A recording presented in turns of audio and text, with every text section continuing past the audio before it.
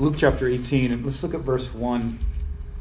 And I want to talk about prayer, and I want to approach it from the perspective of grace. Okay? Because when we think of prayer, first thing that comes to my mind is how much I don't pray. How about you? When someone says we want to talk about prayer, I'm like, okay, we're going to talk about something that I don't do enough of. But I don't want to do that this morning because that's not the perspective that we're going to be speaking about here. I want us to read Acts. I keep saying Acts. Luke chapter 18, verse 1. Now Jesus was telling, and I'm reading this from the Amplified Bible.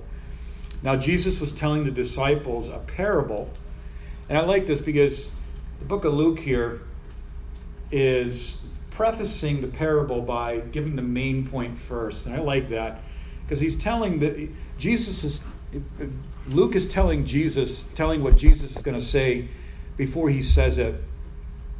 And he says that to make the point that at all times they ought to pray and not give up and lose heart. And that is, in the King James, it says to pray and not faint. And that's quite a tall order, isn't it? Pray and don't faint. We look here at prayer, and when we think of prayer, we understand what the Bible says, that God communicates with us through His Word. God has spoken to us through His Word once, hasn't He? And it's amazing that God has established His relationship by saying the first word, that it's by grace in our life, and it's not by something that we can attain. And I think that we love grace, that our theology is grace, and we tell people it's all grace. But I think that when we get to the topic of prayer, we just step out of the grace zone and we step into works. Like, I got to pray more. I got to do more of this. I'm not praying enough. I don't have enough faith. And it's just not the heart of God in the matter. When God communicates with us through His Word, He has given us grace as a means of communication with Himself. And this is prayer. This is prayer. And this is what I want to talk about this morning, is that God has spoken to us through His Word. This is how God talks to us. God has chosen His Word, His Logos, to speak to us as the primary way of speaking to the believer. God doesn't speak to us primarily through any other ways. He may, but the primary means of communication to you and I is through the written Word. And I'm so glad that it's written down, because without it being written down, we would not know what is the mind of God. Sometimes people say, well, I don't hear from God in my life. I just want to ask you, do you hear from God in your life? And do we make decisions in our life based on hearing from God, or do we make decisions based on what I think is my preference or my opinion? Well, prayer is that opportunity where we can commune with God. And I just want to look at this here, that men always ought to pray and not faint. But before I hit that verse, I want to read something that E.M. Bounds, one of my favorite writers on the topic of prayer, he said this. I'm going to read the paragraph to you. God has His own motive, or God has His own motion, placed Himself under the law of prayer. Now listen to this. This is amazing. God has placed of His own motion, placed Himself under the law of prayer, and has obligated Himself to answer the prayers of men. Now, I don't know what your theology is, but this is so interesting the way he says this. He has ordained prayer as a means whereby He will do things through men as they pray. Okay? Which He would not otherwise do. Now, do we see that in the Bible? We do, don't we? If prayer puts God to work on earth, then by the same token, prayerlessness rules God out of the world's affairs and prevents Him from working. The driving power, the conquering force in God's cause is God Himself. He says in His Word, call on me and I will answer thee, and who the great mighty things which thou knowest not. This is God's challenge to prayer. So prayer puts God in full force into God's work. Isn't that beautiful? God has chosen to limit Himself to the prayers of men. The God who can... Now, is God limited and sovereign? And is He sovereignly limited? No, He's not limited. He can do anything He wants at any time He wants. He's sovereign, isn't He? But in these matters, there are some matters that God has chosen to limit Himself to the prayers of men. I think sometimes we can complain about our country, complain about what's going on, but one thing that we can do one thing that we can do is that we can pray, and we can release God into our home, into our family, into our neighborhood, into our community, into our city, into our state, into our country. Prayer changes things. I'm such a believer in prayer. I want to do a little exercise with you. We don't normally do something like this, but I want everyone to take out a piece of paper and a pen. And if you don't have paper and pen like I don't have paper and pen, take out your digital device or open up a new notepad on your device. And if the person next to you is not doing it, then make them do it. Unless you're married and you guys can do it together. Take out a pen and paper. This is going to be a 10-second exercise. Okay, it's going to only take 10 seconds. Everybody got something to write with? Paper, pen, anything? Okay. Who's not ready? All right. What I want you to do is, because the minds, we don't think in words, we think in pictures, don't we? The other day I was just driving home and I drove by Whataburger and I saw the restaurant and I cast down that thought. And I'm driving along, I'm casting it down, thinking, okay. And it's just that picture in my mind of a burger that I had there a few weeks ago with Daniel Post and Oleg was in my mind. Was Wes there with me? Were you with? Okay. Wes was a wise man. He wasn't with us in that time. And we went in there and we had a Whataburger and we sat down and what a burger that was. That was a great burger. And so I was thinking, like, the last few days, this picture came to my mind. It wasn't words. It wasn't something that somebody said to me. It was a picture of a burger. And then last night, about 10 o'clock, I succumbed to that temptation. I got in my car. My wife's not here, so I'm hungry. So I started driving to Whataburger. Blame it on your wife. Yeah, blame it on my wife. Honey, I hope you're not listening to this right now. That's okay. She's not a food Nazi. And I bought that thing and I was like, yes, this is what I wanted. Then I drove home and this morning I paid for it. We think in pictures, don't we? I want you to write down, you can draw a picture, but just for the sake of time, I want you to write 5 words.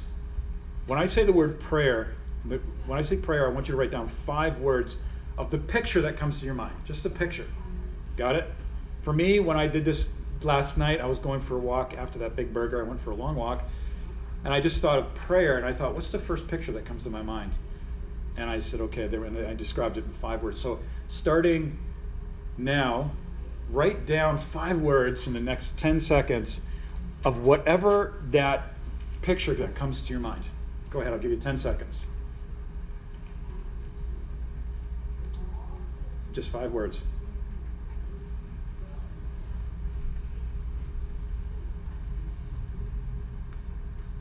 Got it? You guys got it? Okay. Why did I do it that way? Because the first picture that comes to our mind is usually the concept that we have deep inside of what we think something is. When we say prayer, when I did this last night, when I said, okay, what's the first picture that comes to my mind in 10 seconds about the word prayer? You know what it was? There's an old picture that I had seen on somebody's wall somewhere, old picture. It was an old man, and he was sitting by a table, and he just had an apple, and he had like a loaf of bread, and he was just praying. That's the first picture that came to my mind. The second picture that came to my mind was Jesus in the garden. I want to take that concept, and there's no right or wrong answer in this, so please don't feel condemned if you don't feel you wrote down the right thing. But very often the picture that we have of something is usually the way we think it is, and it's not necessarily always what the biblical description is of something. I think that most Christians, including myself, can very easily have a concept that's not biblical about prayer. That it's something that I have to do for God, that I have to attain to God, that I have to in some way work to reach God. I like what Ian Bound said. He said, what the church needs today is not better machinery or more machinery, not new organizations or new novel methods, but men and women whom the Holy Spirit can use, people of prayer. Amen? mighty in prayer. And this is what I want to communicate the burden that God gave me last night when I was just thinking about this topic. What we need today is men and women, husbands and wives, single people, young people that learn the secret of prayer. You know what the secret of prayer is? Is when you get quiet, when you and I get quiet before God, and we hush ourselves, and we continually, it takes me about 20 minutes to do this. And if I have time, I just do it I just get quiet before God. I'll kneel or I'll walk, and I just get quiet before God. And I don't become aware of a presence. I just begin to think about the nature of God. Because some people practice kind of this Eastern version of prayer where they get quiet and they're just waiting for a presence of some kind. That can actually become very demonic, because the presence that comes to you may not be God. It may be something else. It may be something demonic. But we begin to focus on the nature of God. We take a Bible. I like to pray with my Bible open because my mind wanders, and I just look at a verse that stirs my heart. I just get quiet, and I just think about a verse that really touched me or touches me. And I'll just get quiet and I'll begin to think about God. I sometimes think I love to open the Gospels where Jesus touched a man with a withered hand. Or when I don't know whatever it is that does it for you, but when we think about an aspect of the nature of God, of the nature of Jesus Christ, and I get quiet, and then you know what happens? I begin to say, God, I just forgive me of my brokenness. Forgive me of everything that's just... I don't say this in a condemning way. I just say, God, I am what I am. It is what it is. And you have saved me in Romans chapter 5, not from what I did to do to salvation, but you drew me to yourself. And it was your idea, this whole salvation thing in the beginning. It wasn't my idea. And I just get quiet before God and I say, God, forgive me of all my brokenness. You know, I'm a pastor. I've been a believer for many years. And every day I do this. I just have to say, God, forgive me of my brokenness and my limitations. And then I get quiet before God and I just begin to think about his nature. We can talk more about that later. But I think that God wants to give his burden to you and I. Do you want God's burden in your life? It's not a heavy burden. Matthew chapter 11, verse 28 and 29. It's not a heavy burden. It's a light burden.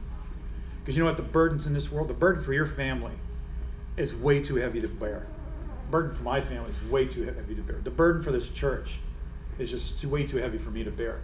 The burden for your situation, your financial situation, is way too heavy for you to bear. The burden for the political situation in our country is way too heavy to bear. The burden that we bear, the burden of our personal failures or our besetting sin is too heavy for us to bear, let alone the burdens of other people. I think when Jesus was on that cross and he was bearing the sins of the whole world, I think I would explode in just trying to bear the sins of my own family. I would just lose it. I don't think I would make it.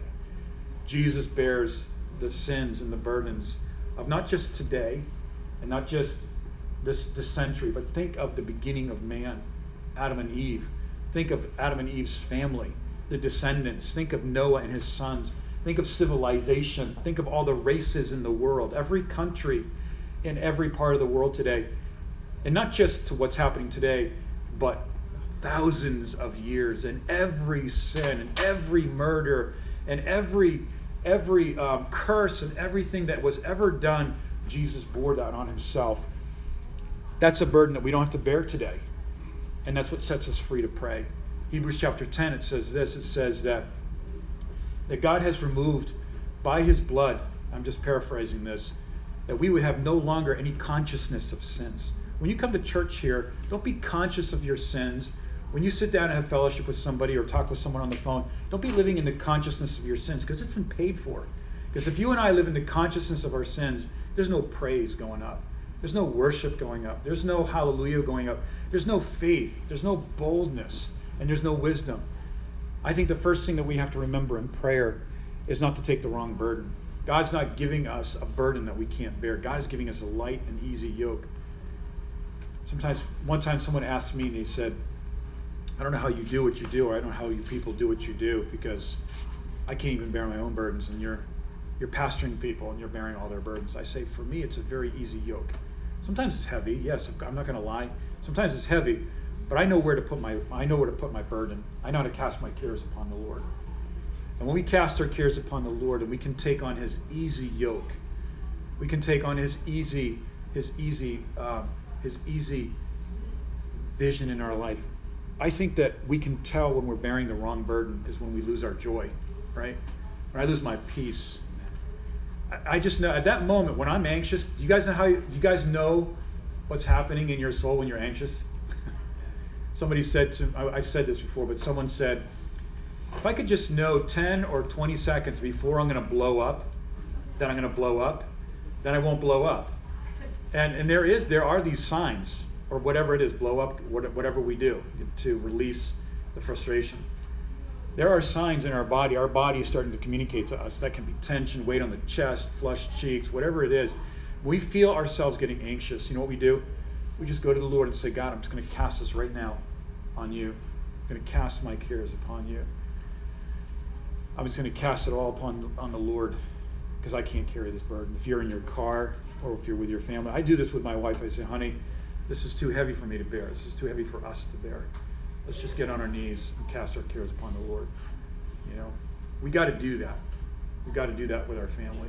Because if we don't, we're not able to take the burden of the Lord. What is the burden of the Lord? It's easy and it's light. And I hadn't planned to really talk about this much, but when we look at the yoke, right, in the Middle Eastern times, the times when the Bible was written, they would take two oxen. One would be much stronger than the other one. The other oxen would be weaker, and you would be learning. And this is the kind of yoke that's being spoken about in Matthew chapter 11. It's a learning yoke. And that's the yoke that we have with Christ. It's called a learning yoke. It's not the yoke like, okay, two huge beasts are going to just pull this load. But it's a learning yoke where we are yoked up with Christ, and He is pulling all of the load, and we're yoked up with Him, and we are just following Him. We're just following in His footsteps. And that's how ministry is. If I lose my joy in my ministry, if I lose my joy in what I'm doing, if I lose my joy in my job, then it just means that I'm bearing the burden that I'm not supposed to bear. Cast your cares upon the Lord and learn how to do that. I just love the story in the Old Testament where the king of Israel, he is faced with the potential invasion of the Syrians. And I believe it was Hezekiah, and he gets this letter, he gets this email, he gets this text message, whatever you want to call it. He gets this message from the enemy that they're coming, and so he takes it and he goes to the tabernacle, the house of the Lord, and he lays it before the Lord. He spreads the whole letter out before the Lord in the presence of the Lord, and he says, Lord, this is what's going on. I can't deal with this. I can't deal with this. And he just falls on his face before the Lord. When we get bad news, when times are getting tough, when we're down and out, just put it before the Lord and just say, God, this is yours. I can't deal with this. And when we could, because you know what? The things, when we worry, when you and I worry, guess what's happening? We're not giving it to the Lord. We're holding on to it because we have control issues, as every one of us in this room. If you're a human being, then we struggle with control issues because we're out of control. We're dying every day. Our body's getting older and we're losing control, aren't we? And so worry and anxiety and fear, this is the nature of man trying to control the world that he lives in until Harvey comes, or until Irma comes, or until the earthquake comes, or until Las Vegas happens, or until Nate happens. God is reminding us, and He's reminding us in so many ways that the world that we live in is out of control. As we prayed in the beginning of the service, God is on the throne. God is on the throne. I really want to believe that today, don't you? God has a job for me in the future. God has a ministry for me in the future. God has a baby for me in the future. God has a marriage for me in the future. Whatever you want to put there, you put whatever you want to put in that blank there. God has for you something. And let's just rejoice, relax, cast our cares upon the Lord, and not take life too seriously, because in the end, guess what happens? We all exit horizontally, don't we? We're not going to survive this life, guys, right? We're just not going to make it. And that's okay, because, I don't know, maybe we can extend our life another 10 years by eating healthy and exercising and stuff, but the day is coming. If the rapture doesn't come, then we're not going to make it. And it's a burden that we can't bear. Luke is introducing Jesus saying men ought to pray and not faint. You know what that word faint means? Prayer is binary. Faith is binary as well. Do you know what binary means? It's either on or off. Faith is not something quantitative, right? When the disciples asked Jesus in the book of Luke, Jesus said, forgive your brother, not just 7 times, but 70 times 7. And Peter's like, oh my gosh, increase my faith. Why? Because Peter was having a secret conflict with John, right? That's what I think. He was, Peter was like this go-getter. He was just like, he was just out the door even before the door was open.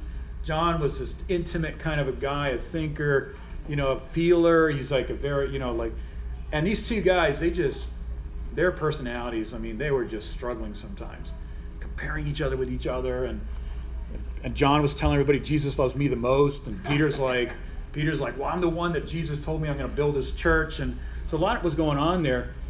And Peter's saying, oh, increase my faith. Peter's thinking quantity.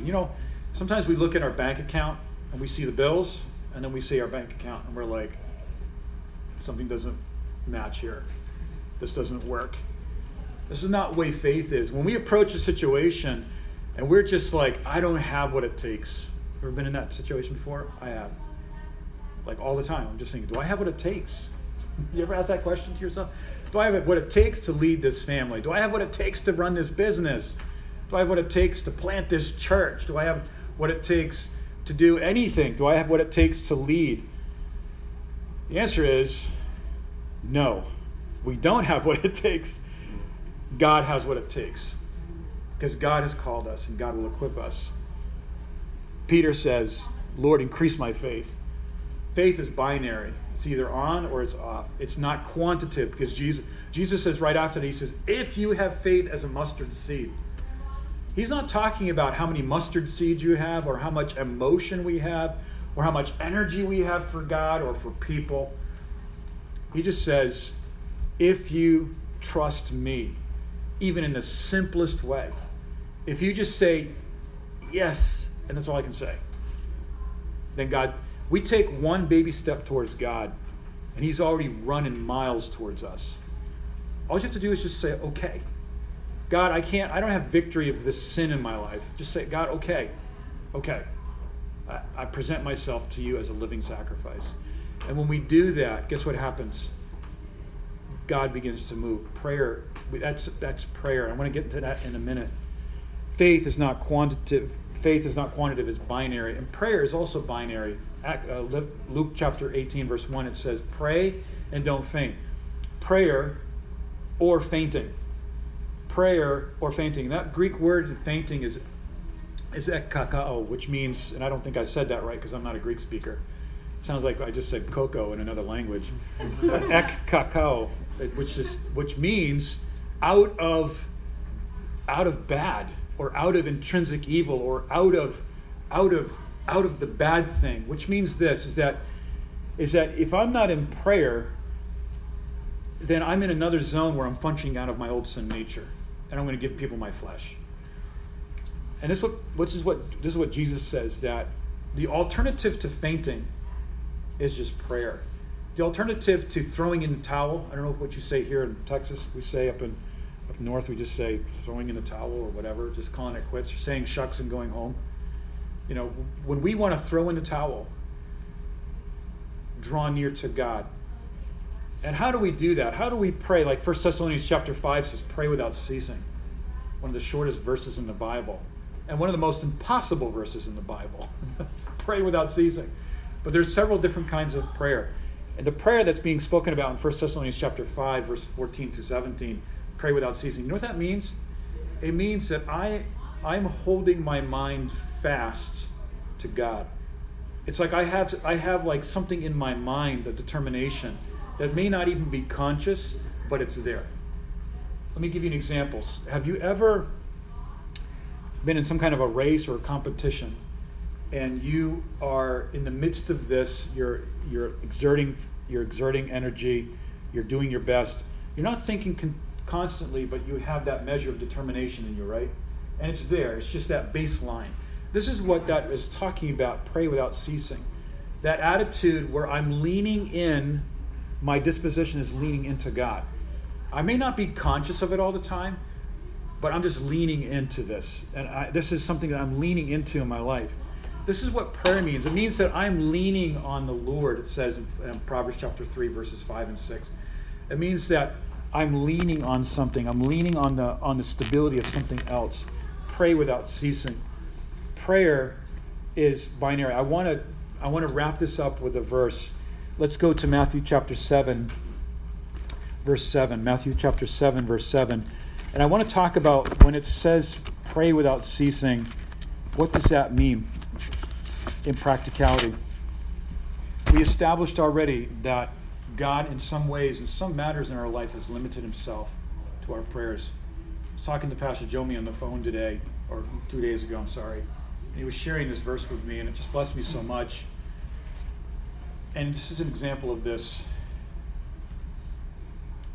is that when you and I go through something, usually God first gives us a Bible verse, doesn't he? Gives us a verse of some kind when we go through something. And this verse, God wants to make this verse real to us. And when we're going through some hard times, when we're taking steps of faith in our lives, many of us in this room are taking steps of faith towards God. And when we do that, guess what happens? Resistance is going to happen. Resistance is going to happen. The devil's going to push back. You start making decisions for God in your life and in your family, and making decisions for God in your business, guess what's going to happen? The wind's going to start to blow, and these seemingly unrelated circumstances are going to suddenly pop up in your life, and you're going to be like, wow. And that's happened to my dad when he got saved. Everything went wrong in his life. Everything went wrong. My dad was like, man, I thought life would get great, and I'd have the abundant Christian life. But everything just went to tubes, literally. I remember I was 11 years old, my dad got saved, and it was like, oh my gosh, it was just unbelievable. But you know what? You know what happens? Is that God sometimes asks us this question, and I want to ask you this question today. How much do you want what you're praying for? Like, many times Jesus asks people, I don't think we're going to get to Matthew 7, so that means next week we're going to have to Matthew 7. Jesus many times asks people that he was going to heal, or he was going to do a miracle in their life. Jesus says, how much do you want that? And I'm not talking about how much faith do you have. He says, how much do you want that? Faith is not only intellectual, and faith is not only heart, but it's a mixture of heart and head. It's a holistic approach. Jesus asked the man with the withered hand, what would you like me to do for you? Here's a man comes up to Jesus with the withered hand. Can you imagine the scene? I mean, it's quite obvious what he needs, right? And Jesus says, what can I do for you? God's not assuming things in our life. He's asking the man, what do you want me to do? What do you want me to do in spring? What do you want me to do in your family? What do you want me to do in your business? What do you want me to do in your health? What do you want me to do in your life? Jesus asked us that question. And Jesus says, the man says to Jesus, I want you to heal me. Very simple, isn't it? Sometimes the pushback happens, and we would say it's the devil, but actually, no, it may not be the devil, because everything is not the devil's fault. Sometimes God allows hindrances to come because he sees that there's a division in our heart about certain issues. He says, I don't know how much you want that. Do you really want that? And I'm not talking about the power of success or positive thinking. I'm not talking about that because that's out there. I'm talking about, is there a cry in our heart where we cry out to the Lord and we say, God, I have nowhere else to go. I have no one else to talk to. Only you have the words of eternal life, Jesus. That's what Peter said to Jesus when Jesus gave him an exit. He said, there's the off-ramp right there if you want to stop following me. And Peter said, where else are we going to go? We are in this. We're totally in this. One heart. All of our heart and all of our mind are in this. God, we have nowhere else to go. And Jesus asks us that question. And he asks us, how much do you want this? And we're like, okay, maybe I don't want this so much. I have to go back and I have to reevaluate. Is my heart in this? How much of me is in this? And then what happens is that through, and this is Acts chapter 14, verse 22, through many tribulations and trials, the kingdom of God is established in our life. Guess what happens? Difficult times will happen to establish his kingdom in our life. Tough times are going to happen. And we can be the kind of church that just kind of like just floats through life and just has the newest, greatest thing, which I would love to have that. Or we can be the kind of church where, you know what, the kingdom of God is getting established in our life because sometimes times are tough and we just move forward. And you know, we step forward, we say, okay, I want this. I'll close with this. I remember going on a mission trip to Turkey with Pastor Schaller and a group of people. And I was just kind of following the team along. I wasn't the leader. I was just kind of following along and doing what everybody was doing. And we flew from Budapest to Turkey. And I just remember landing in Turkey. We approached the passport control. And I just remember getting there. We had to pull out our passports. I never forget my passport. I just never do that. And my passport's missing. I don't know where it is. All the guys have already gone through. They're waiting for me on the other side. And I can't find my passport. How many of you have done this? You've gone through your bag 3 times. You can't find it. Like you're looking for it. And just, you know, and the team over was on the other side. We're like, hey, we got to go because we're going to miss this meeting. You know, good luck. I was like, okay, great, you know. And the Turkish border guard was saying, we're going to put you back on the plane because you don't have a passport. We have to send you back to Budapest. And I thought, great, I'm going to go back to Budapest with no passport. And guess what that means? I'm going to the Clanker. You know, there's nowhere for me to go. So I'm just thinking, like, God, what is this? And so I went into the men's room, and I was just kind of like praying, like, God, you know, what's happening here? This is confusing. And God, I remember the Holy Spirit just asked me this question. He said, I was praying, like, God, I'm here, like, on this thing. I'm doing this thing with these guys, and, you know, why is this hindrance happening? And God asked me this question, how persuaded are you that this is the will of God, that you're on this trip? I go, wow, good question. Because when there's trouble, I always go back to the bottom line. What is my conviction about what I'm doing? Is this God's will, you know? And so I said, okay, God, speak to me. Is this your will for me to be on this trip with this group of guys, you know, and to do this seminar in Turkey and minister to these Muslims and these guys who had just gotten saved? And I just got this peace from God. It took me about 10, 15 minutes. I'm in the men's room. You know, guys are walking in and out. And they're just kind of wondering what I'm doing. I'm just kind of pacing back and forth, you know, in the men's room, praying. And, you know, I was like, I don't care what they think. I'm just going to pray. And so I was like, okay, I got peace from God about this. This is God's will. I'm supposed to be here. I not only do I know intellectually, but it's in my heart too. And I was like, okay, God, I did business with you. This is God's will. So I'm leaving the men's room. I'm thinking, okay, I don't know what I'm going to do next, but I'm going to leave the men's room. I left the men's room, and there's a lady standing there, dressed in blue, one of the border guards. And she has my passport in her hand. And she goes, we found this in the plane under your seat. Isn't that amazing? God sometimes allows resistance to happen to see how persuaded am I about what I'm doing. I'm not saying that if you don't have full confidence it's God's will, that it's not God's will. I'm just saying that tough times happen so that we can have a persuasion in our heart that this is God's will. And this is the way prayer is sometimes when we pray, if we have a plan B in the background, then God's not necessarily going to answer that prayer. In the Hebrew, in the Old Testament, when we see David and other men and women of God crying out to God, that Hebrew word for cry means a prayer with no plan B. It means I have no other choices in my life. This is either you got to come through or I'm dead in the dirt, right? That's the kind of prayer God answers. And if we have all these other, we've all done it before, like, God, I'm just praying for your will, but secretly I'm praying you're not going to answer that prayer because I want to do this over here. You know, I pray that prayer. I don't know about you guys. And God doesn't answer those kind of prayers because he knows our heart. And through trouble, through difficulty times, God reveals to us what our burdens are. And he says, that's not my burden. I want you to cast it upon me. And I just, you know, I know that our building is kind of in interesting condition, but I love everybody's joy. I just love it. You know, I just love people's patience. And I walk in here sometimes and I'm, like Neil said, we got to speak to ourselves. We got to speak life into ourselves. We have to talk to ourselves like David talked to himself. We have to talk to each other in faith. Because you know something? Nothing grows fast in Texas except for weeds, right? Good things take time to grow. And we need to grow roots. And this is how we grow roots. Amen? Did you share with us the verse from Pastor Joe? Did you ever say? Oh, no. Psalm 17, verses 1 through 5. Amen? Let's close in prayer. Father, we just thank you, God.